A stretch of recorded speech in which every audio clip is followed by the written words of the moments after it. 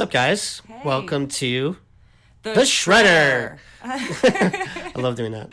That was a new intro. I like it. I think it sounds... Pretty shreddy. Hell yeah, we've definitely leveled Definitely shreds. But I'm Tonks. Emily, And we are here because we have a special episode to talk about Dr. Manhattan. Yes. And he is the man of the hour. They call me Dr. Manhattan. They are shaping me into something gaudy, something lethal. Yeah, he's a... So cool. Dude, he's like... He blows my mind. Like, just how powerful he is compared to, like, everybody else. It's insane. Yeah. Like, we were just watching a YouTube video telling us that basically he is the most powerful of all time ever. Yeah, he exists outside of time. He controls the force that holds us together, pretty much. So It's like he doesn't matter how strong you are. He can literally like tear you shape apart. it. Yeah. Put you back together in weird ways. It's pretty cool. So let's do a little backstory on the good doctor. You down for that? I am. I'm totally... I hope you guys listening in audio land are too. So. During this hurricane. Yeah. Oh God. All right, so Jonathan Osterman, better known as Dr. Manhattan, was created by the otherworldly Alan Moore, who did The Killing Joke, one of my favorites of all time, and Dave Gibbons, who did the Green Lantern course, which I actually haven't read anything Green Lantern. I have a couple Green Lantern comics. It's pretty good. Yeah. Alan Moore also did V for Vendetta. I mean, a lot of people like really love that. Also, he has a sick beard. I mean, he looks terrifying right now, but he is one of the coolest people ever. Okay, so Alan Moore studied nuclear and quantum physics for this character. Thank you for not saying nuclear. Nuclear. It's nuclear, please. Nuclear. Okay. He wanted to create a personality that was in a completely different universe while simultaneously in ours. Someone desperately trying to hold on to the essence of human life. Okay.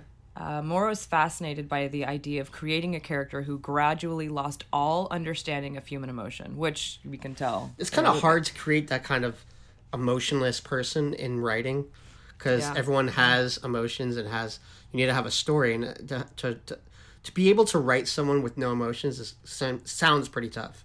I remember reading in my research that he drew some ideas from Spock, actually, from Star Trek. That's pretty cool. Yeah, I can see that. Yeah, he was like, he wanted somebody that was like not emotionless, but who didn't hold on to those, I don't know, those feelings that people get, Super deadpan.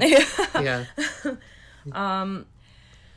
Apparently, Dr. Manhattan was closely modeled after Captain Atom, right? Which I don't know anything about Captain Atom. I don't either, honestly. But he's I guess, a character from DC. I mean, it sounds like something that... Yeah. Moore didn't want to write a character still in fear of nuclear threat. He wanted it to be, I am the nuclear threat. I am the threat. He is the one who knocks. I am the danger. Oh, man. The only thing that was concerning for Moore about Manhattan and his character was the fact that he was, drawn in the nude, right? People are upset about that? They were nervous that DC was going to pull it. They didn't, because he's got a big old schlong hanging out, Yeah. But Gibbons took this and was like, listen, like, I can make it tasteful, right? I'm going to give him some, so I'm going to give him a humble piece. I'm going to make him blue, and no one's going to care. It's like a Smurf. A nice humble penis, and I'm going to... Piece of humble penis. He said he wanted to give it tastefulness, right? So that he picked and chose carefully when he was going to be shown in the nude and what character design, like clothing-wise, they were going to choose. Just like a fucking loincloth. Yeah. A black loincloth. Fucking unitard. Yeah. All right, so Dr. Manhattan... originally as John Osterman, was born in 1929 to a German watchmaker and a Jewish mother, which sounds really not a good way to say that. But I mean, there really wasn't a lot of information on his mother, because a lot of the information that I picked from this background was from the Before Watchmen comic. I see.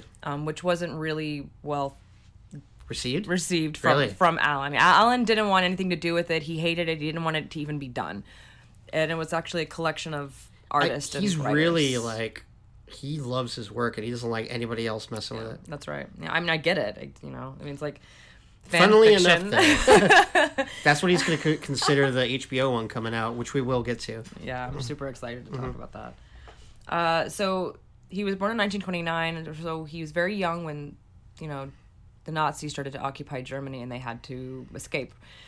And they went to the U.S.? Yes, they went to the United States. John was supposed to follow in his father's footsteps to be a watchmaker, but as soon as the United States dropped the bomb on Japan, he was like, well, that's not a good idea. We're going to go into something that's going to further you in your education, that is going to, you're going to have a long-lasting life of whatever you want to do. Mm-hmm. And he pushed him into nuclear physics, and he ended up going to school at Princeton for 10 years, studied under Albert Einstein, graduated with a PhD in atomic physics.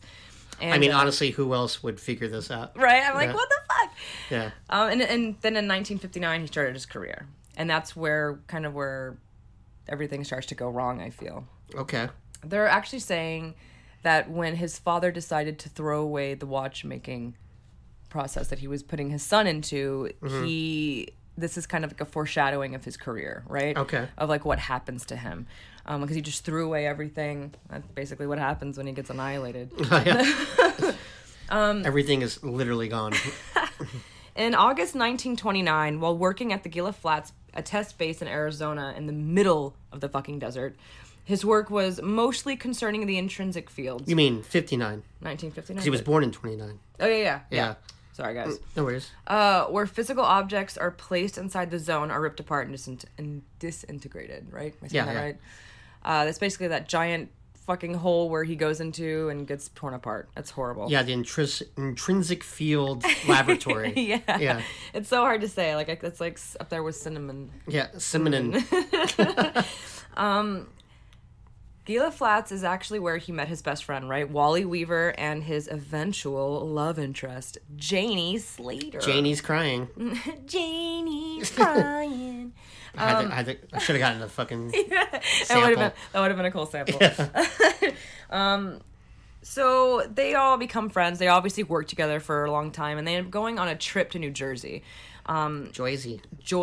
And Janie kind of tags along simply because, like, her mom lives up there, so she's going to go see her mom. But while they're waiting to, like, get in touch with her, they decide to go to this, like, amusement park where they all get together and they're going on all these rides. And John and Janie are walking around, and a photographer comes up on them and, like, takes a picture of them. And, like, this picture kind of follows John throughout the entire comic book world that we know. It's very important to him. It kind of like grounds him, I feel. It just kind of reminds him of like what his humanity was and maybe who he was. It's like his totem, pretty much, yeah. While they are at this amusement park, Janie is wearing a watch, and the watch band breaks, and when it falls to the floor, it literally says this in the comic that a big fat guy walks over, steps on it, and breaks it. And there's also foreshadowing here that, Fat Man was the name of the bomb that was dropped on Nagasaki. Ooh. So there's foreshadowing again for his tragic life. Mm-hmm.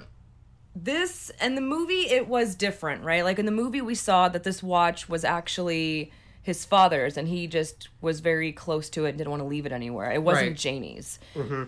But in the comic book, it was. And he told her he was going to fix the watch that night, and they ended up doing the sexy time. Fix this watch if you fix my penis. God, that was bad. That was real bad. Very blunt. So, obviously they kind of started a relationship, right? And he says he's going to fix the watch. Around John's 30th birthday, on August 20th, John has... Oh, we just passed it. Right? Look at him. He's like 80, 70 something. John has officially repaired Janie's watch, and he plans to kind of bring it to her and surprise her with it, but he leaves it in his coat jacket, which they had just left the intrinsic field, right? So he realizes, oh shit, I gotta go get this lab coat, and I gotta be incognito. BRB, guys, let me go get my lab coat. Goes back. As he's picking up the lab coat, the door shuts behind him and then locks. No. And the countdown begins. What a dummy. His colleagues realize, oh shit, John's fucking locked in this giant thing and he's gonna die. And they immediately run to him and they're like, dude, we can't open the door. There's nothing we can do at this point. We can't do anything. It was like time locked. Yeah. And Janie freaks out, runs from the room. She can't bear to see what's gonna happen to him. And basically he gets torn apart and disappears. They called my arrival the dawn of the superhero.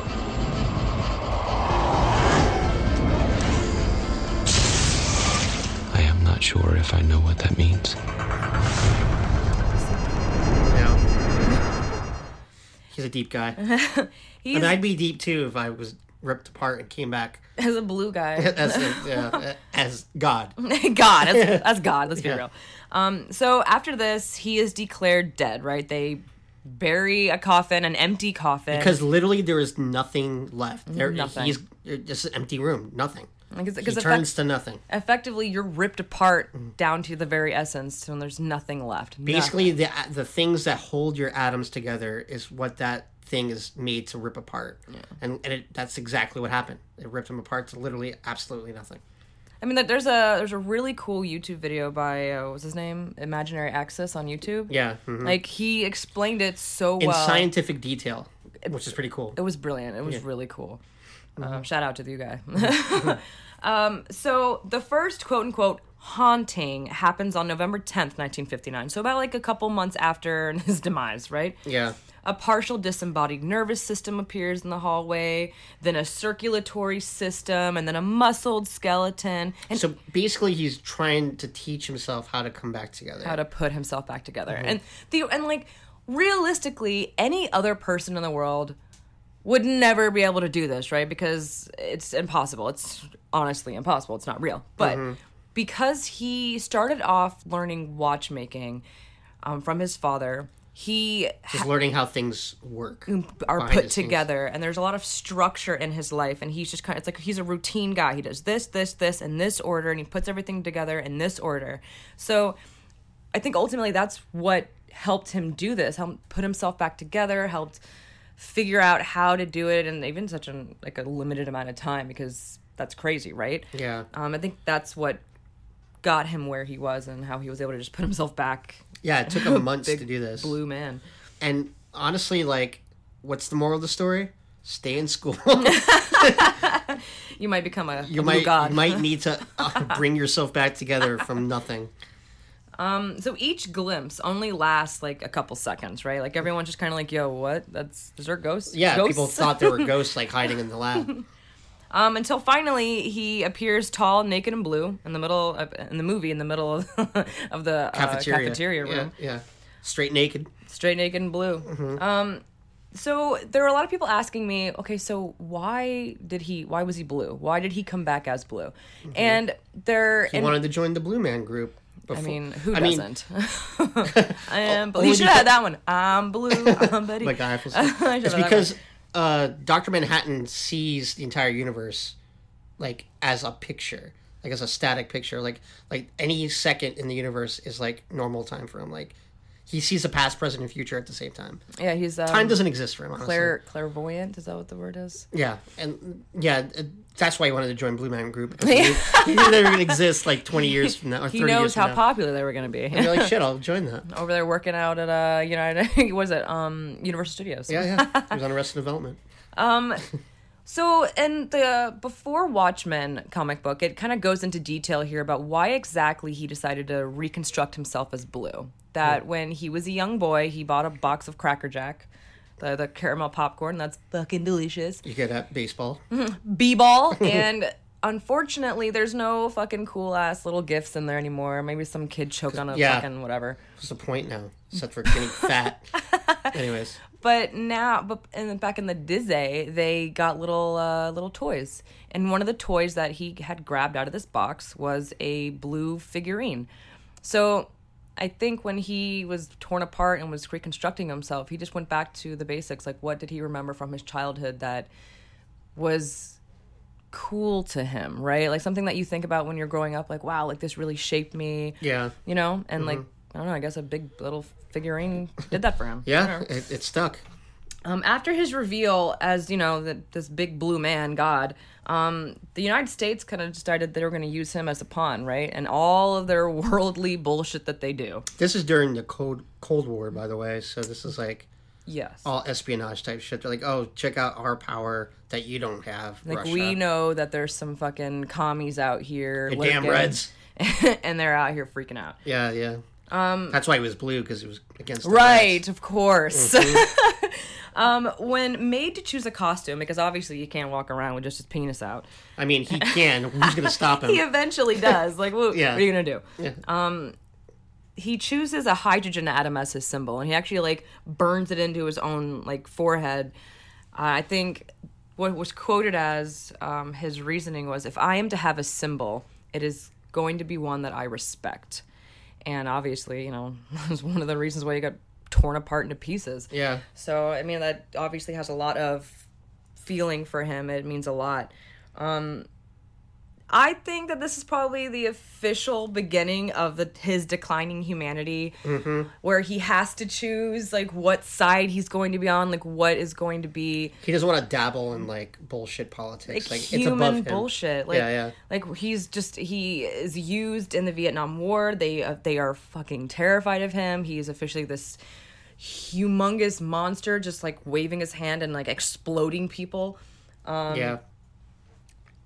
You can tell just how different the comic book is versus the movie in certain aspects, that in the comic books his actual uniform is what looks like a unitard.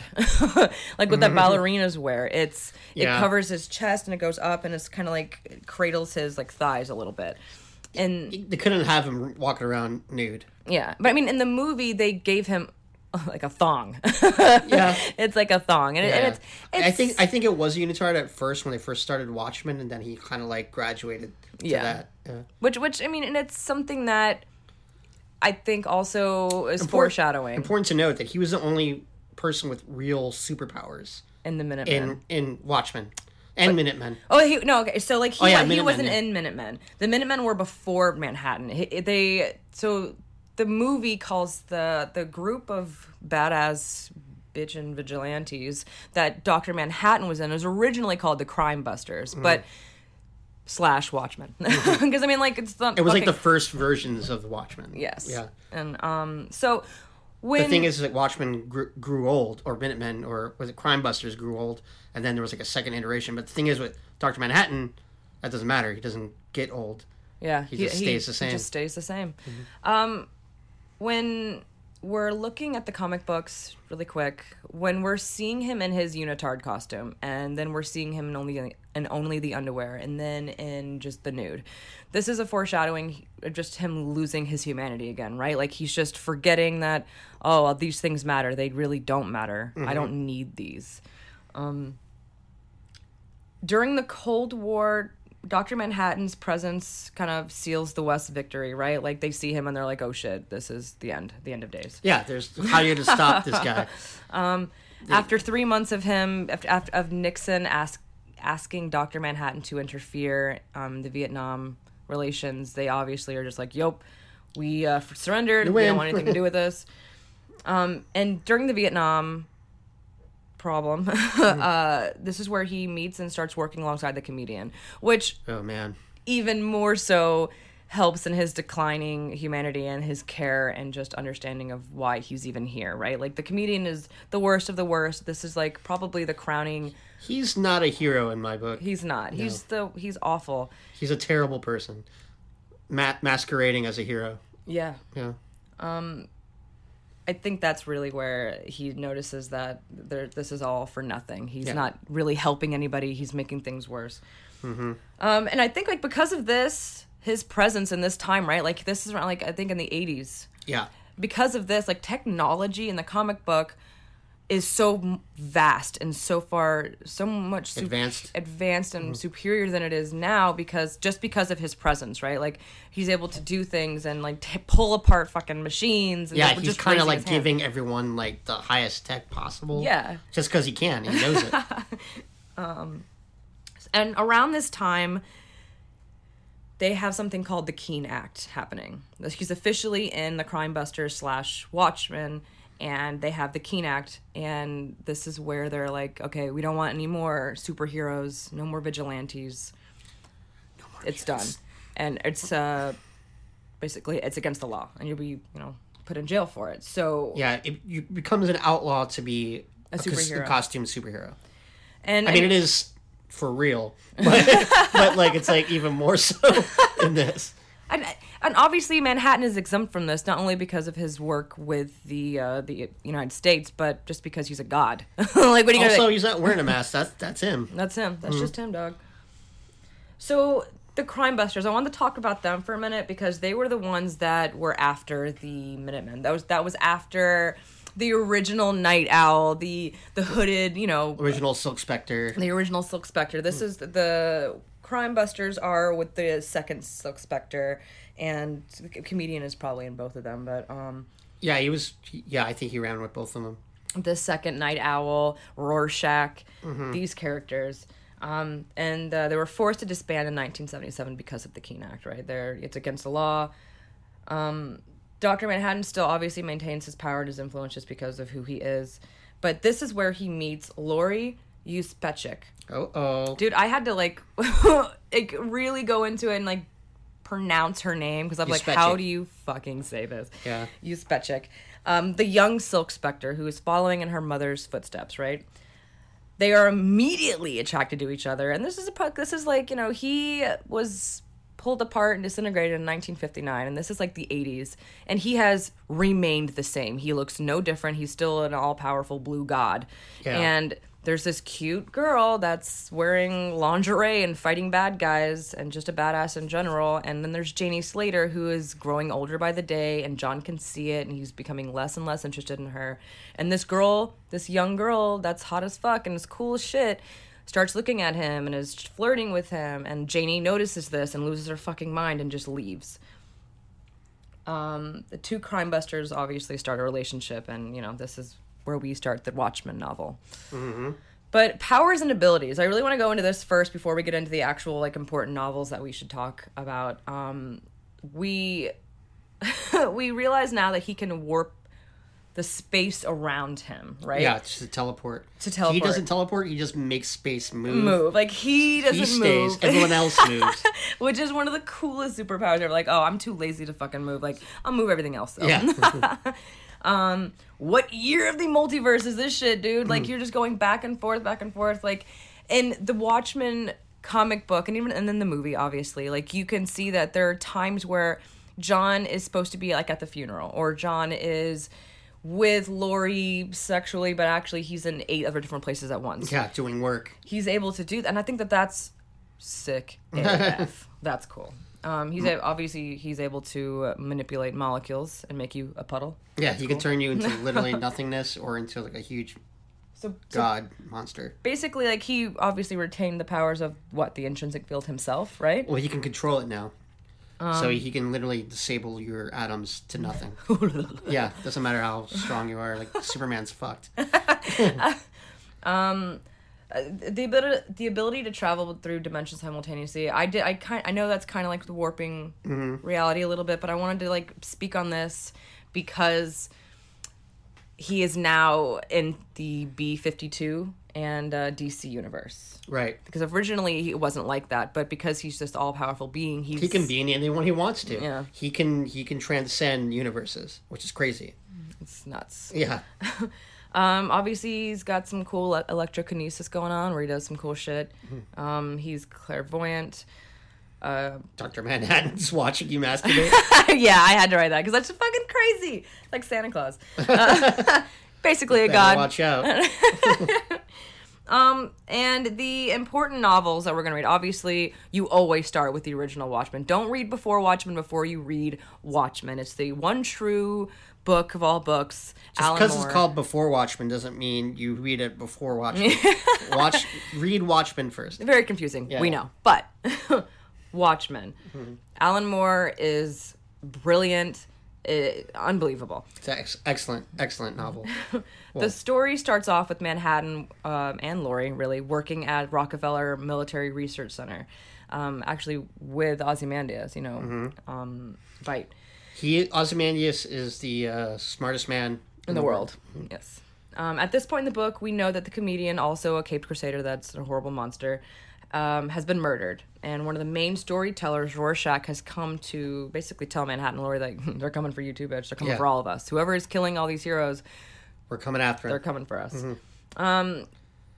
Some stuff happens, cool shit. Later, Manhattan attends a live interview, which I kind of wanted to skip to this because it's kind of where he kind of loses his shit and has a mental breakdown. In this interview on live TV, they're just interviewing about random ass shit like, oh, what do you do? Like, what do you do on your days? And then this guy stands up in the audience to ask a question and basically implies that Dr. Manhattan is detrimental to regular human people, right? Yeah. Like, he stirs shit up. He's trying to rile up Dr. Manhattan. He's trying to, like, rile up and get him to, like, lose his shit. Because everybody thinks he is the reason that Janie Slater ends up making an appearance, and she's got cancer, and she says that it's because of John. Wally Weaver died in the hospital due to cancer because of his workings with John. Right. Everybody that has come in contact, thinks that, like, John is causing cancer in these patients or friends, and his friends, and that's why they're all dying. Yeah. And he didn't know about this, like, being the clairvoyant dude that he is. He's still learning all the things that he can do and can't do. That's the thing about him. He's constantly learning. So he didn't constantly getting better. Yes. And I mean, like, I think this is also something to do with, just Veidt / Ozymandias just being the brilliant mastermind that he is. So this obviously freaks him the fuck out, and he bails and just like, leave me alone. And then, like, fucking... It's like, fuck this, I'm going to Mars. He goes to Mars. He basically moves the space around him until he's at Mars. Until he's at Mars. Yeah. Must be cool to just fucking take a break and just head to Mars. Yeah. Later, after this, Manhattan tells Laurie that he knows about her and the second Night Owl because, he's not who he used to be, not who she first met. He's different now. He's not human. He doesn't have human emotions. He's officially just stopped caring and doing anything. Right. This new relationship with the second Night Owl is Dan Dreiberg. And, like, so I love Dan. I love the Night Owl. I thought he was so cool. Manhattan knows they've come together, and, because he's not the human that he used to be, he's not really upset. He's just like, yeah, no, that's cool. I got it. We're good. The storyline is really important because when Manhattan comes back, even just to see Laurie, he takes her to Mars to explain to her why he's not coming back, why he's not coming back to save the world. Because everyone thinks they're like on the doomsday clock. It's like 2 minutes until midnight, which is when nuclear war happens. Oh man! So she's like, "You got to save us! You got to save us!" And he's like, "Nah, bro, I'm good." And he just takes her there to explain it to her. This book is fucking brilliant. I don't want to ruin it for everybody. There's a lot of weird shit that happens at the end, but it's so important. A lot of twists, a lot of really cool surprises. Yes, crazy surprises. A lot of your favorites end tragically, and it's really important to read this. Like, if there's any comic book that I think everybody should fucking read ever, it's one of these. It's this book. This is one of the most iconic novels, I think, in since 1929. I think it says it's 1923. Top 100 best novels. It's been quoted as most iconic. Well, it didn't come out till the 80s though, so why would it be? But I mean, like, in that timeline, like, in Top the 100. amount of time, it's hit that. It's just brilliant. Yeah. It's beautifully written. It's amazingly executed. It's a great graphic novel. He's fucking so cool. Alan Carr is awesome. All right, Doomsday Clock is the next one that I put on here. It's written by Jeff Johns, art by Gary Frank and Brad Anderson. This is actually the conclusion of the New 52 and DC Rebirth, which is where Manhattan kind of interferes with DC, right? And all the superheroes on that side. The comparison here that I thought was really cool between Superman, an alien with an attachment to humanity, and Dr. Manhattan, who has removed himself from humanity, is the strong base. As the ending had an impact on the entire DC universe, it's imperative to Dr. Manhattan's biography. Yep. About 7 years after the events of Watchmen, right? Yeah. At the end, we know that Ozymandias' plan for the world is starting to crumble due to the fact that Rorschach's journal winds up in the hands of a reporter, and they print the book, and everyone sees that it was all planned. Yeah. That Rorschach was this really fucked up individual. Everything is back to nuclear meltdown, right? Like, Russia's like, oh, bitch, we're coming for you. And the United States is like, no. And Ozymandias has to run, and he's a fugitive. And then he finds out that he's dying, right? He has, like, some terminal disease that he's never going to escape from. He's going to die.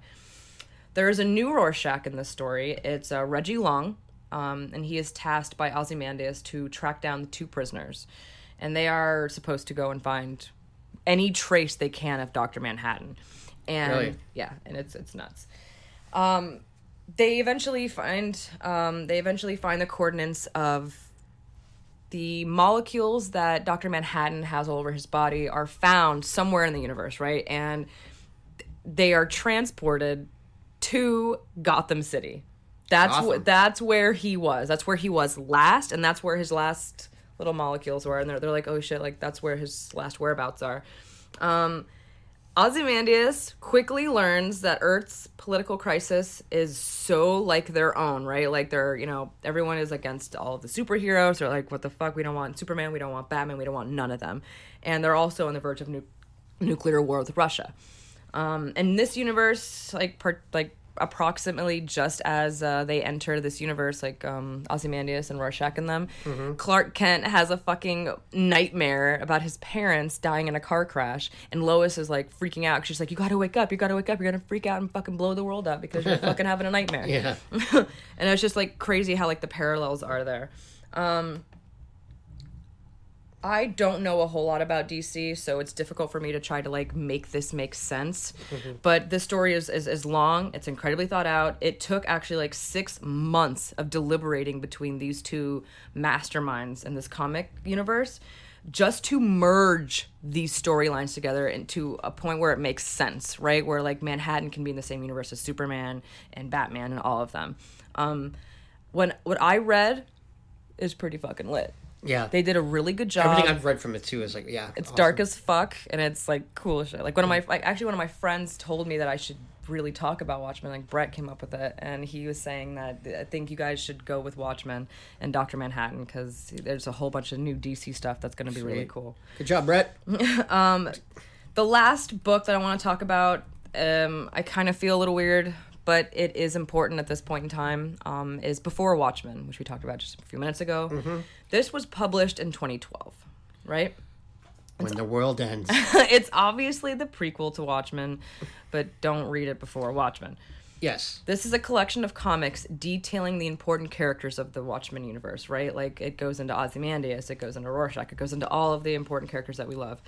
Alan Moore has stated his feelings on this series as completely fucking shameless. He even refused money, saying, what I really want for this to not happen. I don't want any money. I just don't want this to happen at all. Damn. Like, he is very adamant about not wanting his hands in any part of this. I'm sure DC was like, fine, we won't give you fucking money. Yeah. Whatever, bro, we're still doing it. They were written by, instead, it was Michael Straczynski, Brian Azzarello, Darwin Cook, and Len Wein. And drawn by Lee Barmeo, J.G. Jones, Adam Hughes, Andy Kubert, Joe Kubert, and Amanda Connor. Which is a bunch of people, guys, Yeah, but they're all important. Mostly just because this book, although Alan Moore hated it, is still important to the universe, okay? Dr. Manhattan series actually starts with his childhood, right, where we learn about his mom. And what is really identifying here is that in the Watchmen series, everyone kind of goes off like, Dr. Manhattan is America's superhero, right? Like, so like you kind of think that, oh, he's just an American guy who just had a tragic accident. No, he was German, and like they traveled here to escape Nazi occupied Germany.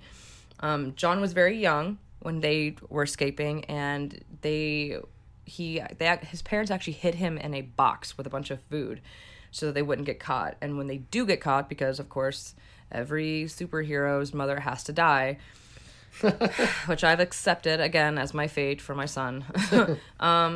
His mother ends up trying to sacrifice herself because the Nazis come upon their caravan, right? Caravan. And they're like, hey, show us what's in the box. What's in the fucking box? So as they're getting near the box, she books it and takes off, and there's only 2 of them, so one of them follows her, and his father overpowers the other Nazi. I don't know how. Maybe he also has some cool fucking powers. I don't know. It's a sweet move. While his father is like fighting with this Nazi and eventually gets the gun from the Nazi and kills him, his mother is gunned down by the other Nazi, who is murdered by John's father. Damn it. It's horrible and it's sad but it shapes him. Obviously, it's important to him. This series further explains John's obsession with watches, which we didn't really get to talk about in the first beginnings of this podcast when we are talking about it now. It is so important to who he is as a person. You see throughout every single comic book that Dr. Manhattan is a main character in, just how obsessed he is with the routine, with the workings of clockwork. It's so cool.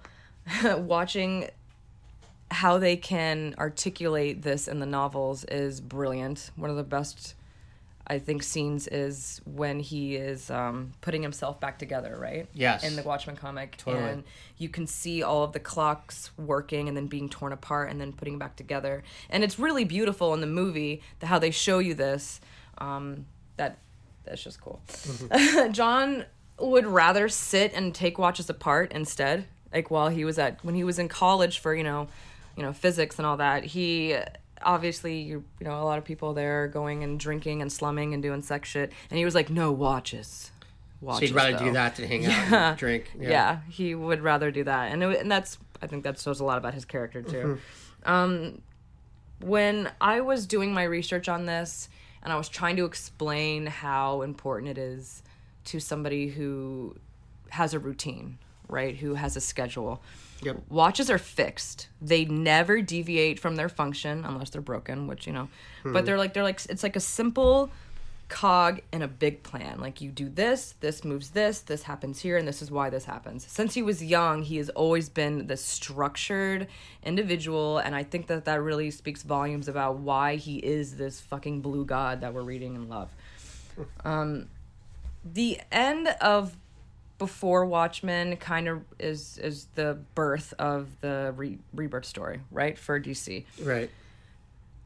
How after the events of Watchmen, Dr. Manhattan is able to move between time because he has learned that he can do so, right? Like, he's causing rifts in reality because he's, like, learning that he can go back in time. And when he goes back in time to when the tragic accident happens to him, when he's locked in the field, there becomes like a split in reality, where in one reality he is the same guy, the same thing happens to him, and he's still Dr. Manhattan, and he's just a blue god. And then in the other reality, he actually just walks out of the fucking field, and he's fine, and everything's daisies and beautiful clouds. Nice. And it kind of shows you just how different things would be. He ends up growing old with Janie. They are this perfect couple. They do everything together. It's beautiful and rainbows and sunshine. And then in the Dr. Manhattan one, it changes everything. Like, everything that we knew is completely different. But there are 2 ways that it can go from that timeline, right? Like, in that universe, in one of the universes in there, the comedian obviously kills JFK, but things are still different, right? Like, there's nuclear global war, and Manhattan does nothing about it. And then in the other one, Ozymandias kind of takes over and does like a peace talk, and everyone's beautiful and amazing and wonderful. And, like, world peace. Yeah. And there's a lot of psychology in that, which I think which is the main reason why I wanted to talk about these writers, because it takes a lot of studying and understanding to be able to write about something like war and fucking physics and somebody as eclectic as Dr. Manhattan. There's a lot to do with Schrodinger's cat and quantum mechanics in this book, and I did not pay attention to that in high school. I was such an asshole when it came to psychology, but if you read this book, you will understand it. It's hard for me to explain because I didn't pay attention in high school, and I just whatever. But Schrodinger's cat is, like, obviously everybody knows what that is. It's the cat in the box. The box. Is it alive? Is it dead? The cat is the cat really in the box? Who knows? the consensus here is that no matter what, the accident was preordained. Like, he ends up going back and fixing the timelines, but in doing so, he merges the DC universe with his own. For every possibility that exists, there is an infinite number of possibilities, but he will always be Dr. Manhattan. Yes, he will. And then I would like to talk about the movie! Yes. So I'll take over here for this one. Hell yeah, babe. So there's 2 things coming out. Well, there was an animated movie version of it where it was one guy just reciting the entire novel. He was doing the voice of every person, even the female ones. It was funny. It's like an Audible thing. It was, but it was like a animated comic. It was like the comic. It's pretty cool. And it was cool. It was literally like the comic, but like moving. And he did it all. It was great. But there was also the 2009 Watchmen movie came out. And I think I saw it like 5 times in theaters. It was great. The director's cut was my favorite just because it's practically the same. Yeah, the same as the comic. Yeah, and people were like upset about it. Like, oh, it might not be so much like the comic, but like director's cut. If you're gonna watch it, watch the director's cut. I mean, even the regular piece, not the director's cut. Like, it's believable. I know, like, the end isn't what everyone wanted, but like, it was believable enough for people who aren't into comic books to be like, whoa, this movie is cool. Yep, and I like the fact that like it's not your typical comic book movie. Yeah, it's very darker, it's dark, grittier, and that's why I like The Boys so much too. It was also like very dark, which is something else you should also watch. But so Billy Crudup as Dr. Manhattan was perfect casting, great casting, dude. He killed it. He nailed it. Honestly, I didn't even know it was him until after I watched it. I was like, who played him? Who played that? I was like, oh shit, it does look like him now. It's just I've seen him so many different other things. Malin Ackerman was Silk Spectre 2. Laurie. And Matthew Good was Ozymandias, which was great. Yeah. The young Ozymandias. Very believable. Very. Yeah. Jackie Earl Grey, or Haley, was Rorschach. He was awesome. Earl Grey, I love you. Yeah, Earl Grey too. Jeffrey Dean Morgan was Edward Blake / the comedian who was fucking so phenomenal. Great. Oh my god. Like, I think this, like, I know he was in Supernatural, and that was like a big thing for everybody in their entire life, but this really, I think, sealed his career. This is his defining career thing for me. Like, he nailed it. Like, you hated him so much in that fucking movie. Yeah. Patrick Wilson was Night Owl. Dan Drayberg. Carla Gugino was Sally Jupiter, the who was original. the OG Silk Scepter. She's so beautiful. She's fucking gorgeous. Oh, she was also in Haunting of Hill House too. Really? And she was in she's been in so many cool shit, dude. Oh shit, she was in that one movie, Sin City. Oh. Yeah. Really? I don't remember. Yeah, she was in Sin City for sure. So The Watchmen coming out this year. There's not a lot around, like, they showed a trailer for it, but not a lot of info surrounding it because they're trying to keep it like under wraps. What we do know is that Alan Moore obviously still did not want it to be adapted. Yeah, he's very protective of his shit, and he's very pissed off, I guess. But Damon Lindelof, he was the guy who made Lost and Leftovers. He's producing it. He assures him that, like, this is gonna do it justice. Yeah, it's gonna be like a remixed version of it. Have you seen any of those? Because I haven't seen either of those. I just saw the trailer, and I thought they were great. It looked interesting. It's definitely different. There's different characters. It's going to remain faithful. Comedian's still dead, obviously. Dr. Manhattan's still on Mars. There's an army of Rorschachs I saw in the trailer. Yeah. I thought was really interesting because, Rorschach's gone, but I guess his, like, spirit still lives on, like, in, like, all these other people. So I imagine they're probably not doing anything with the comic books, like, before Watchmen or Doomsday. They're just going from the regular Watchmen comic, like, maybe because they're trying to keep something that's Alan Moore's. Because it would make sense that when they printed his book, his journal, that they'd be like, oh, like, this is the man. Like, this is the guy that's anonymous. This is the one that is supposed to get rid of all the filth in the city. Exactly. They want to follow something. Also, a really cool thing is that Trent Reznor and Atticus Ross are composing for the show. And they did, The Social Network, which I thought was one of the best soundtracks ever in a movie. So let's talk about the new characters that are going to be shown. Tim Blake Nelson, he was leader in Hulk. He was like that one guy in the Hulk. He's going to be playing this guy named Looking Glass. We don't know anything about him so much just yet. Regina King, who's in a bunch of shit. She was Erica Murphy in Leftovers. She was also, I can't remember her name, but she was the wife in Jerry Maguire. Oh my God. Cuba Gooding Jr.'s wife. She's like, show me the money. She's playing this character named Angela Abar, who I don't know. But she's a huge role in it, apparently. Don Johnson's going to be in it, too. He was James Crockett in Miami Vice. Whoa. He's a police captain. Louis Gossett Jr., who was, like, one of the most defining, like, African-American, like, actors. He won the first Academy Award for Best Supporting Actor. He's playing this guy named Old Man. He also voiced the Vortigaunt in Half-Life 2. What? Which I didn't know until I looked it up. I was like, oh shit, that's crazy. Yahya Abdul-Martin II, he played Black Manta in Aquaman. He's going to be in it. It's Carl cool. Abraham. He's cool. Who, like I said, these characters, we know the names of them, but we don't know how important they are. Are they have to be in it? Are any of them, like, in... like the comic universe, or are they just brand new people? That again, I don't know, but I do know that Jeremy Irons is Ozymandias, like an older version. Whoa! Oh yeah! Oh, he's fucking brilliant. He was Simon Gruber in Die with a Vengeance and Alfred in the Batfleck movies. He's cool, and he's apparently going to be playing a major role because it's Ozymandias. I wonder if he has to do with Before Watchmen, where he's like, well, not Before Watchmen, the one where Ozymandias is like being like hunted or whatever. I wonder if the same storyline's going on with this. Because that was cool. Yeah.